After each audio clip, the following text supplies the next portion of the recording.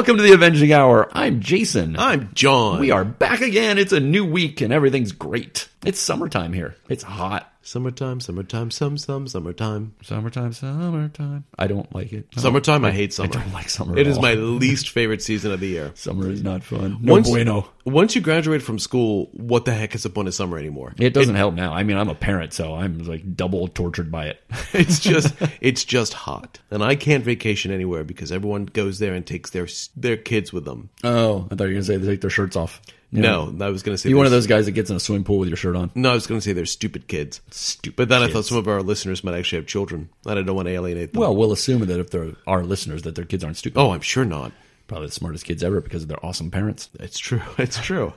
Oh, we going to do question of the month first? Yeah, we should get that out of the way. Because we'll do the first one first. Because these issues are so time intensive, and we're going to have such huge discussions about how awesome they are. We'll do the first one first and the last one last. It doesn't really matter. Okay, here we go. Question of the month. Who is your favorite author? That's rough. That's hard. Are we going to go comics or at all? Why don't we do both? Let's start with comics. Lately, I would probably have to say Brian K. Vaughan. Good choice. Solid choice. Other than, what's that one he's doing now? Killer Be Killed, I think, is the only one of his books that I don't like. Oh, wait, did he do Velvet? Is he the one doing Velvet? No, that's Ed Brubaker. Yeah.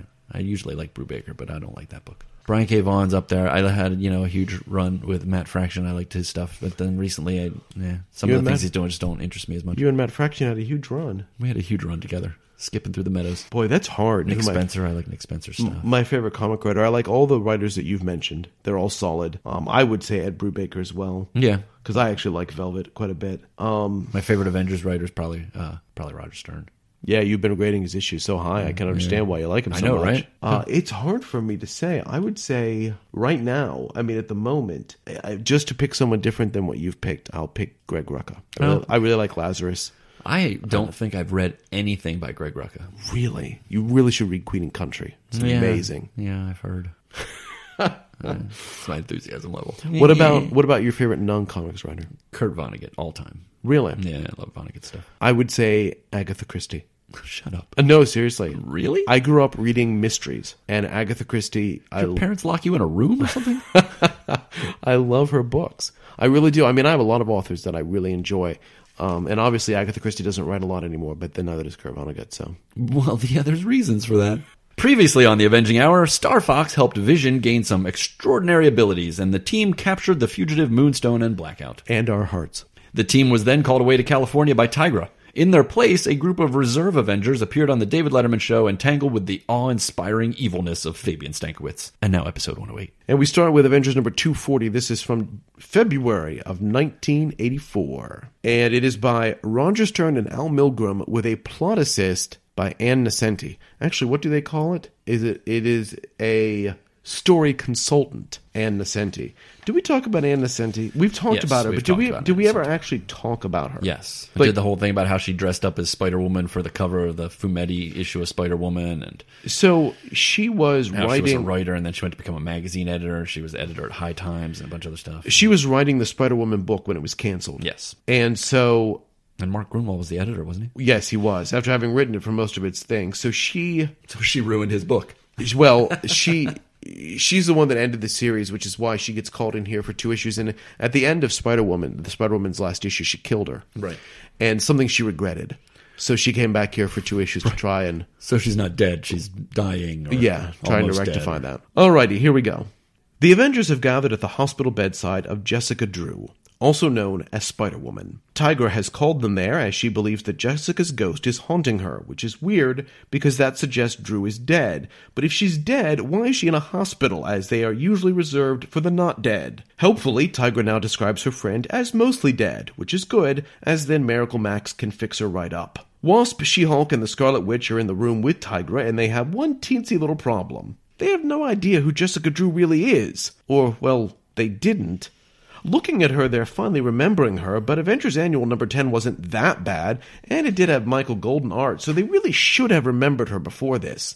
She was even at that brunch the Wasp held to find a new female Avenger. Why the memory lapse? Tigra explains that everyone has been having that memory lapse, and then she summarizes the end of Spider-Woman's recent comic series. Apparently, a bunch of lame West Coast heroes had been captured by some even lamer villains, and when the heroes escaped, they went back to Jessica's house to party down. However, during the party, they suddenly all got hit with a mind zap, making them forget who everyone else was and why they were at this house in the first place. Most of the guests left, but a few stuck around and found Jessica Drew's mostly dead body lying in the courtyard, with no clue as to what happened to her. Seeing her, their memories returned, and they rushed her to the hospital. Since then, Tigra and the Shroud and other losers not important enough to name have been keeping an eye on Drew. And that's when they started seeing the ghost of Spider-Woman. Tigra was hoping the Avengers had brought Don Blake, world's greatest doctor, to help figure out what happened to Spider-Woman, but of course he's off doing Odin knows what at the moment. Leaving She-Hulk behind to guard the room, the Wasp leads everyone else out so they can formulate a plan. The Wasp sends Captain Marvel and the Scarlet Witch to find an expert in magic, since they think there's something mystical about this whole thing, while the Wasp and Tigra head to the Quinjet to get an understudy for Don Blake, world's greatest not appearing in this book. Leaving Tigra and Star Fox outside the Quinjet to rot like dogs in heat, the Wasp calls the Vision. He says everything's A-OK at the mansion, but still no word from Cap or Thor. Vision also detects an odd power fluctuation, but he'd rather glare at the computer than mention that to the Wasp. For her part, the Wasp is trying to get in touch with Don Blake, world's greatest absentee physician, but she has no luck. She decides she'll have to try someone else. Meanwhile, Wanda and CM have contacted Doctor Strange, who's more than happy to act as their magical advisor. CM goes to pick him up in the Quinjet, and on the way back to the West Coast, the Wasp calls and asks them to pick up the person she's turned to for medical advice, Dr. Henry Pym. Who? Wait, what now? Is he seriously the only other medical person she knows? He's not even a medical doctor. He's a biochemist. Does she seriously not know any other doctors? Not even her own GP? I mean, if you want someone to turn Jessica Drew's heart monitor into a killer robot, fine, call Dr. Pym. But for medical advice? Geez, why not just reach out to Doc Ock, Dr. Doom, or Dr. Bruce Banner? They all have doctorates as well. I like Pym, but whatever. CM and Strange stop somewhere in the Midwest to pick up Pym, and he and Strange chat merrily in the back seat of the Quinjet while the Black Avenger chauffeurs them back to the hospital. Back at San Francisco, the Wasp sends the experts to check out Drew while she goes outside to get some air, overwhelmed either by seeing her ex-husband or by the realization that she's chosen a research scientist as a medical expert when Stephen Strange is already there and he actually is a medical doctor. Sorry, I'll let this go now. While She-Hulk and Tigra gossip about her behind her back, the Wasp finds company on the roof in the person of the Shroud. But who cares about them? Let's go check out what's happening with Spider-Woman. Pym's hooking up some machinery and Strange is doing the magic thing, and soon the Sorcerer Supreme declares that Drew's mind has fled her body. But where? To get more information, let's head to the Astral Plane, where we find the mental essence of Spider-Woman hanging out with the mental essence of a creepy-looking monk type from her former title named Magnus. Magnus immediately becomes one of my least favorite characters when he launches into lengthy flashbacks, reminding Jessica that he had pulled her astral essence from her body so that the two of them could travel back in time and fight Morgan LeFay, apparently an old enemy of theirs. This went well, with Spider-Woman destroying Morgan's body. However, when they returned to Drew's body in the present, they found that Morgan had killed it, and Drew could not re-enter it. Well, mostly killed it. Magnus then cast the spell that caused people to forget Drew at her insistence so that everyone wouldn't be sad she died. Geez, take your ego down a peg, Jessica. I think they'll get over it. It seems that Magnus sucks as a sorcerer and his spell isn't working very well. Then the big bozo breaks down, admitting that he loves Drew and was hoping she would stay with him forever, and he hasn't been trying too hard to return her to her body. He knows that was wrong, so now he's going to give it all he's got and try to put Drew's essence back in her physical body.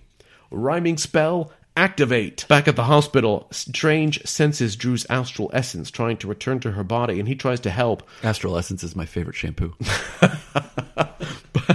But when the astral essence gets near the body, energy starts shooting out, and suddenly the astral essence is trapped, immobile. What happened? Well, back on the Astral Plane, we see Morgan LeFay has zapped Magnus with a spell, and she's preventing Drew from reuniting her mind and body, so that Drew will die and Morgan can claim her body and live again. To be continued. Oh, wait a minute. A story about a non-Avenger character, endless flashbacks to scenes from another title, more guest stars and Avengers in the book. Is this an annual?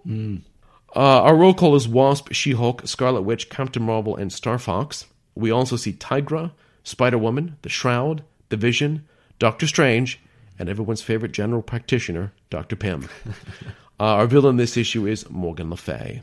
Tell us all about Morgan LeFay. Must I? Do you want to tell us about the Shroud? Let me tell you about the Shroud first. The Shroud's name is...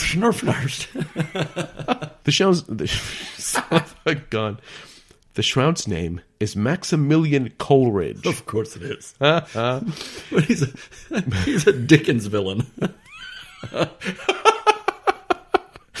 He so is. Jeez. Oh my gosh. He first appeared in Supervillain Team Up. He first appeared in Great Expectations.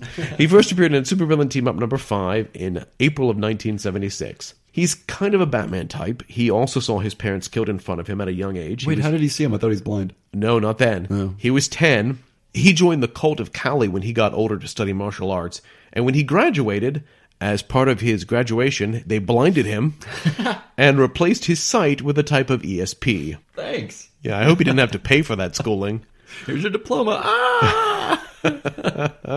He became the Shroud to fight crime and decided the best way to start his crime-fighting career was to kill Dr. Doom.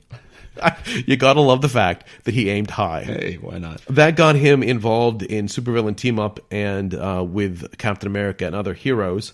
During a fight with Captain America, allied with Captain America, fighting against Dr. Doom, he got blasted by a ray which gave him the power to access the Dark Force dimension. He's basically bummed around the universe a little bit since his short time in Supervillain Team Up. Basically, he's a martial artist who can summon Dark Force, which he can use to make it basically dark. really dark, really black, so nobody can see but him, because he doesn't see, he has his ESP stuff. That's the Shroud. I like the Shroud. As villains. As heroes go, I think the Shroud is interesting. I mean, he's very street level, but we will be seeing him again quite a bit actually coming up in West Coast Avengers. I don't mind the Shroud because he's on the West Coast and you don't see him that often. Yeah, he's probably best in... They tried to give him a miniseries at one time. Yes. I have that. It wasn't very good. Then you get involved with the Night Shift, that weird group of... I love the Night Shift. Weird Tatterdemalion and... I really do love the Night Brothers Shift. Grimm. I think they should have done a comic based on the Night Shift rather than the Shroud in his solo book. I would have read a Night Shift comic with the Shroud in as the team leader. We also see for the first time Morgan LeFay. She first appeared in comic books at all. Of course, she first appeared in Arthurian lore. But she first appeared in comic books in Black Knight #1 back in May of 1955. But her first modern appearance was Spider-Woman #2 in May of 1978. Yeah, how did she end up being a Spider-Woman villain? That doesn't make sense. I think it was Mark Grunwald. Ask Mark Grunwald. I can't do that. Obviously, there is a Morgan LeFay in Arthurian legend, and this character is much like her. She was born in the 6th century during the days of Camelot. In Marvel Comics, she was a basically decent, if somewhat jealous person who stumbled upon the Darkhold, and the Darkhold turned her evil.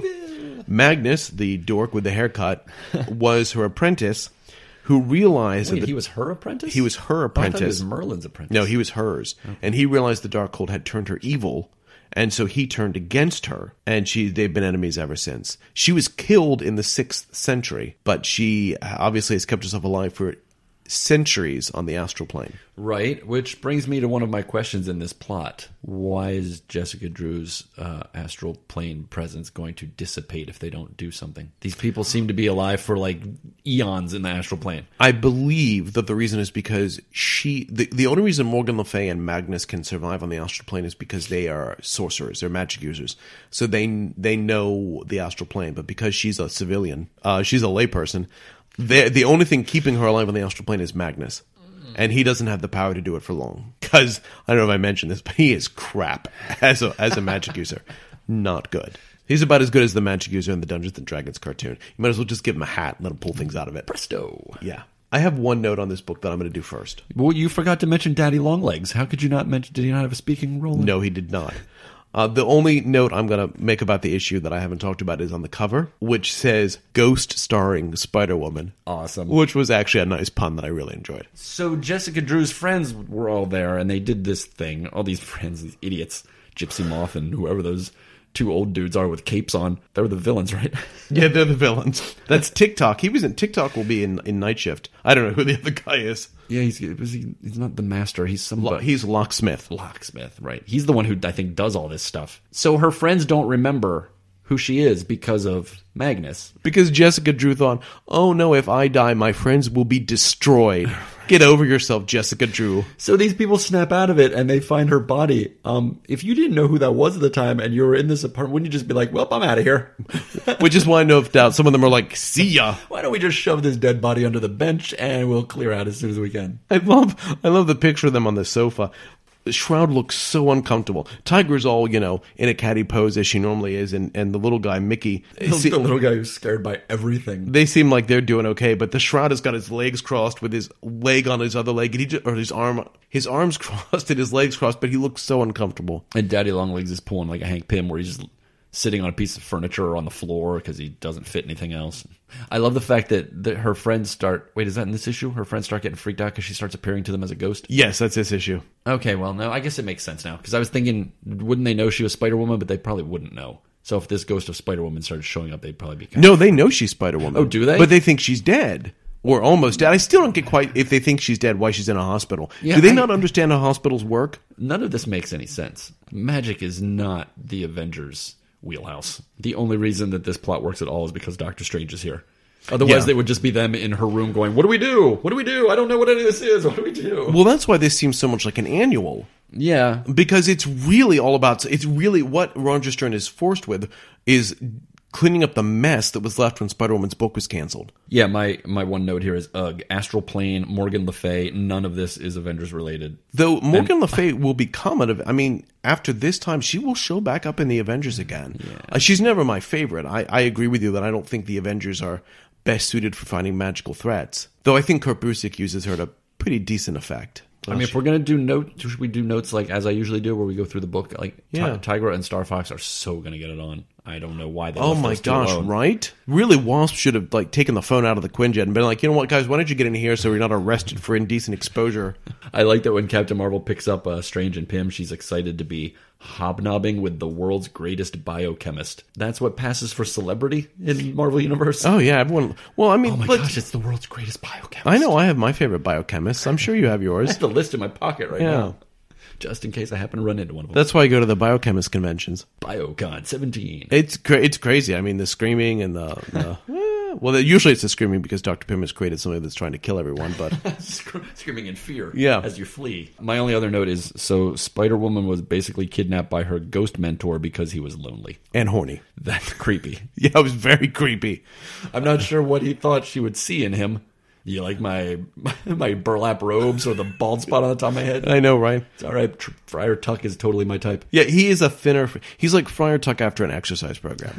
Not the full program. He's like Friar... Just sweaty after a couple rounds. Friar Tuck after a month or two at Jenny Craig. All right, so you got nothing else? I've got nothing Let's move to bullpen bulletins. Jim Shooter is overwhelmed with mail and will name an assistant to help him read it all.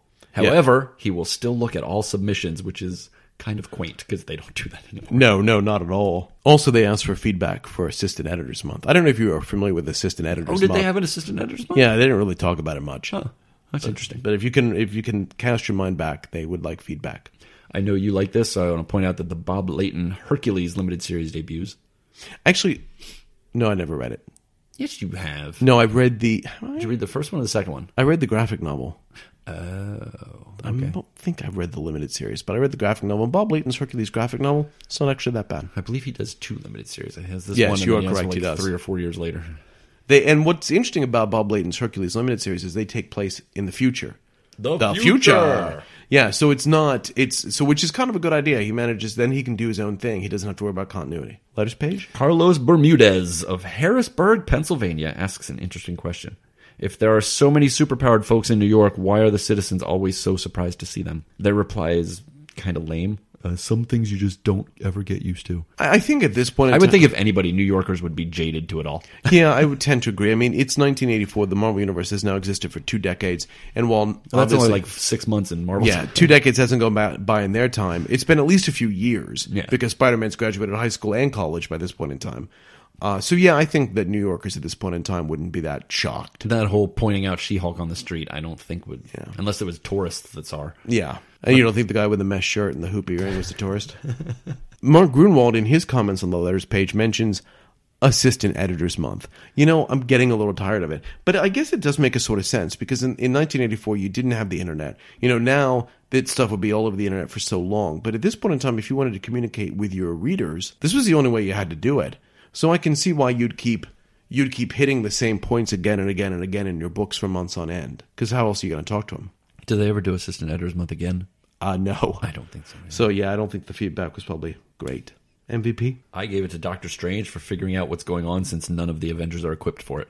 Well, Doctor Strange does manage to figure out, wait, no, he's not an Avenger. I know, you hate it when I do that. Well, Tigra gets the team to, wait, no, she's not an Avenger. Well, she's a reserve member. Pym hooks up medical equipment without killing anyone. No, wait, he's not an Avenger. Captain Marvel flies the Quinjet well? Whee. No crashes? What about useless? I thought it was interesting that she actually used her powers to zip back to New York and then went and picked up the Quinjet. It's a good use of them because it was weird because when they said what was going to, Doctor Strange's like, well, I can't arrange transportation, and they said, well, we'll take care of it, and Captain Marvel took off, and I thought, how's Captain Marvel going to fly Doctor Strange back? She's going to peel his skin off if she tries to fly at the speed of light. No, it's not a bad idea. It's good use of her powers. Yeah. Useless character? I gave it to pretty much everyone else. Yeah. I'm going to pick on Star Fox. He is the only male member of the team at the moment. And I'm not going to go into poor white men. They've been so misused. But could we give him something? He's had nothing to do for issue upon issue now. He keeps telling people that he's an Avenger trainee. I think he's using that as an excuse for not having to do anything. Did you have a quote? I want to get back in my body. Yeah. Avengers level threat? Not to the Avengers. Not this issue. We don't see anything this issue that seems that threatening. Who cares about Spider-Woman? What's your final grade? I gave it a C-. Wow. It wouldn't exist if it wasn't for Doctor Strange. And I don't know. There's just not enough there to interest me. I give it a B-. I don't love this issue. I have some issues with it. I have some problems with it. I do, however, like the guest stars we get to see. I like Jessica Drew. I like seeing Tigra again. Yeah. I like the Shroud. But it really is an Avengers adjacent story. I mean, Henry Pym hooked up some machines and stood there for a while. That's pretty cool. They just needed to. I almost wish this was an annual because it shouldn't really be in the main title. Yeah. Anyway, let's get to the end of this one. Issue 241, March of 1984. This one is by Roger Stern and Ann Nocenti with art by Al Milgrom, and it is called Dark Angel. So Doctor Strange is doing his thing, making it possible for the non-magic Avengers to at least take part in this little adventure. Right away, we learn that he has set up a barrier at the door of Jessica Drew's hospital room that will only allow in the superheroes and leave that normal riffraff of professional medical experts outside. Scarlet Witch then over-explains what's going on in an attempt to make it sound both plausible and interesting. As Pym tries to look useful, and Strange struggles to keep the plot moving forward, Morgan Le Fay appears in ghostly high def to warn the team not to interfere. There's a quick recap of last issue's plot that thankfully leaves out Magnus's creeper stalker vibe. She-Hulk shakes a fist at the villain, and Morgan decides to have a little fun, turning the room into a bonus scene from Tim Burton's Beetlejuice. With the help of Shroud's Dark Force powers, the team is able to distract Morgan long enough to jump into the Astral Plane themselves, apparently through the open viewing window that she created, and a bizarre fight breaks out, taking place on the landscape of a Steve Ditko wet dream. Back in reality, Pym and Wasp stand too close to one another as the good doctor sweats heavily and realizes he's out of his league. He seems so frazzled that I really hope Wasp has learned how to take a punch. Horrible. I knew you'd like that one. Meanwhile, at Avengers Mansion, Cap has returned. Vision explains his status as Hawkeye welcomes the star-spangled superhero back to the fold. But then the computer equipment starts exploding, and Cap feels the need to rub his chin. Are you sure you know what you're doing, Vision? Don't worry, Hawkeye interjects. I got married, and that's far more important than our security. Over on the Astral Plane, Morgan Le Fay has turned 100 feet high and is snatching people off floating rocks, conveniently scattered about for our non-flying team members to stand on. The unconscious ghost of Magnus comes to his senses and... Wait, ghosts can be unconscious? Anyway, he musters all his power and pops out of sight. Doctor Strange notices that Morgan is putting more attention towards the Avengers and decides to use the distraction to rescue Spider-Woman. He fortifies her with power from the Eye of Agamotto, but it still isn't enough. Then Magnus reappears. Spider-Woman clings to him like a stripper extracting every dollar from a senile old man. It's kind of off-putting to see her wrap herself around his old Friar Tuck frame. Plus, they're both ghosts, so ew. Anyway, long story short, Magnus sacrifices what's left of his astral form to give Jessica the strength to return to her body. Morgan freaks out as the team intensifies its attacks on her. She leaps from her rocky form and tries to take over She-Hulk's body, but Doctor Strange traps her inside her rock head, and the team escapes through some kind of magic funhouse mirror. Jessica Drew is back in her body, but Pym announces that the ordeal changed her chemistry, so she no longer is Spider-Woman, and nobody seems to care. Except Wasp, who appears to be flinching at Dr. Pym crossing his arms. The end. You're such a jerk. Our roll call. The team this time is the real Avengers. Wasp, She-Hulk, Star Fox, Captain Marvel, Scarlet Witch, and I guess Captain America, Vision, and Hawkeye across the country. They get help from Tigra, Hank Pym, Doctor Strange, and the Shroud. We see the ghost of Magnus. They rescue Spider-Woman, and our villain again is Morgan LeFay. I am so glad I don't have to talk about any of these people. Do you have a lot of notes? I have one note. My one note is... You can tell Morgan LeFay is bad because she's wearing skull earrings. Or she's goth. Yeah, I don't have a lot to talk about with this issue either. I think you covered it pretty well. I will say that the power surges the Vision is detecting. He detected one last issue, detected one again. Do you know what they are? Well, I would assume it has something to do with him being connected across the universe to Isaac. Nope. Do you want to know what they are? I would assume there's a leak in the roof and it's dripping on his computers. We're going to see what's causing this next issue, but I will give you a hint, and it's 2 words. Does that have something to do with ROM Space Knight? Secret Wars. Sorry. That's coming, huh? Next issue.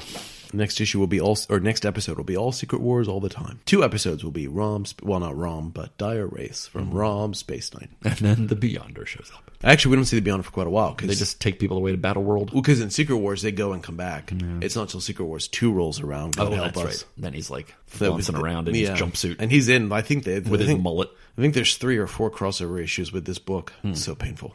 The only other thing I wanted to mention was that I don't really have much. Look at that. Why is she like, ugh, she's hugging that guy. Oh, this is Spider-Woman hugs Magnus and she says, "Oh, Magnus, but you're so pale." What the? You are ghosts. You're both completely white. What does that mean? Pretty sure how are you even holding hands? Can ghosts hold hands? Well, I mean, they're technically they're not. I guess they're not really ghosts. They're not ghosts. They're astral images. I believe the correct term is. but seriously, no matter what they are, they're all still bloody white. I mean, everything is white. There's no color. Of course, he's pale. You're all pale. That annoyed me a little bit. And I swear there are pages of this book that do not look like Al Milgrom penciled them. They look so non-Milgrom, and now I've got to try and find one. I'm assuming he just fell asleep partway through. Like the rest of us. I don't have any other comments on this. Nope. Anything in the bullpen bulletins? Tom DeFalco does an interview with Mark Grunwald, Mike Carlin, and Elliot R. Brown about the official handbook of the Marvel Universe. We learn that the whole thing was originally Jim Shooter's idea, and that Mark Grunwald is the one who decided who would be in it. Then there's a bunch of funny jokes, I guess. Was the I guess for the funny or the jokes? They were kind of funny. They're actually not bad. Yeah, good interaction. So the Mighty Marvel checklist, this issue, we see, again, that I think the hype box has gone for good. Because instead of just listing the issues, what we now have is the name of the issue and then usually a short blurb after it. So every issue is getting a little bit of attention instead of just 3 or 4 getting a paragraph. Letters page. Most of the letters debate whether or not Spider-Man should be a team member. That's whatever. Paul Olivieri of Fishkill, New York, wants to know the limit of Captain Marvel's power. And the team replies that her limit is the speed of light, which makes no sense. That may limit her speed, but not her power. What does her power have to do with the speed of light? Yeah, the answer is completely crap. What I like about his letter is he says he equates her power with Star Fox's. With her and Star Fox on the team, you don't need anybody else. And I'm like, wait, what? Isn't he also the one that wonders what Star Fox's hidden power is? Yes. Which, again, I'm pretty sure they've been pretty clear about at least once in the book. So they also tease about Star Fox's hidden power, which is apparently something other than being vaguely useless. There's also an item box here that explains Mark Grunwald and Roger Stern recently sat down together at a convention and mapped out some big storylines for the Avengers. So big that they may need more than one book to tell them. What could that possibly mean? Fantastic Four crossover. Any other letters? No. Randy Watts of Pacoima, California, says being in 3 books a month is more than enough for Spider-Man. So, first of all... you have no idea. And the only way to put him in more books than that would be to clone him. So, Clone Saga and Spider-Man having like 6 titles a month. It's all Randy's fault. God, wouldn't that be hilarious if that's what made them go, oh, that's a good idea. And we all could clone him and have him in more books. We're coming for you, Randy Watts. And besides the tease about another book, they also say next issue, Thor has a surprise announcement. and it's going to bring a tear to my eye. He's coming out. No, a tear of sadness. He's turning into a frog. You'll see next issue, but I don't know if I'll be able to do the podcast after the next issue. Great. We'll do the question of the month when we finish everything. Haven't we? MVP. I gave it to Doctor Strange again. I know you hate it, but this whole magic thing is not the Avengers wheelhouse. Certainly no one on the team, as they're all useless. Yes. Let me throw my dart at my magical dartboard. Scarlet Witch. What? That's just who the magical dart hit. Useless character? Star Fox. I picked Wasp. Wait, didn't we pick the opposite of that last Yes. time? I mean, she just stands around by her husband most of the issue, ex-husband most of the issue. Do you have a quote taken out of context? If Spider-Woman is denied me, I shall take your body. Kind of plays. Avengers level threat? Again, not to the Avengers, no. Not really. Final grade. I gave it a C- again. I'm back at a B- again. I mean, it's okay, but it's not an Avengers story. It's the rest of the story. That's about all it is. All right, so thank you, Steve Harvey. And that is... Was that him? Who was that? That is the rest of the story. Isn't he the guy that did, like, huge pauses? Not Steve Harvey. No, who was that? Paul Harvey. Paul Harvey. I got my Harveys confused. It wasn't the Family Feud guy. Oh my gosh! So we were watching the Family Feud today at lunch? work. Yeah, and the question was, name something that has a trunk. An elephant. That's what I thought. A car. That's what was named. My attic. So she named you go twice. So the first woman said a car. It was that round at the end. So the next guy came out and he said a car and they beeped him. So his choice name something that has a trunk. My wife. Women. How many people on the survey do you think picked that? But Fonda ain't got a motor in the back of her Honda. My Anaconda don't want none unless... I could not believe he picked women. I was just like, dude, you are so sleeping on the couch for the next 6 months. 0 people, by the way, in the survey picked women as their answer. Really? Yeah. I guess they didn't interview that guy. Right. Question of the month. Question of the month is, if you could talk to... Oh, we didn't talk about... I'm so sorry. I feel like we should go back here. You could talk to the animals. We didn't talk about who their favorite authors were. And I'm kind of curious. Really? Well, let's see if I'm curious. Roger Stern says Alfred Bester. Who? Raymond Chandler and Spike Milligan. I know Raymond Chandler. Spike Milligan's a writer? I thought he was a radio person. Al Milgram says Arthur Treacher. Is that a joke? Isn't that what Christy Shield should have said? Joe Stinnett says Mark Twain. Okay. Fine. Isn't that what... does that Shooter say that too? Jim Novak says not Frederick Wortham. Christy Shield says Gunter Grass. Okay, that's an author. Mike Carlin says Tom Robbins. No, I don't know him either. Mm-hmm. I really liked him in The Player. Mark Grunwald says Snorn. Yeah, I don't know what that is. Okay, or Philip K. Dick. We know Philip K. Dick. Yeah. And Jim Shooter says, does anyone really have a favorite author? Shut up, Jim. All right, so this question is, if you could talk to anyone who ever lived, who would it be? That's again, this is one of those really difficult questions because I have so many answers. And the other question is, would they talk to me? Like, would they be willing to, Yeah, if I pick...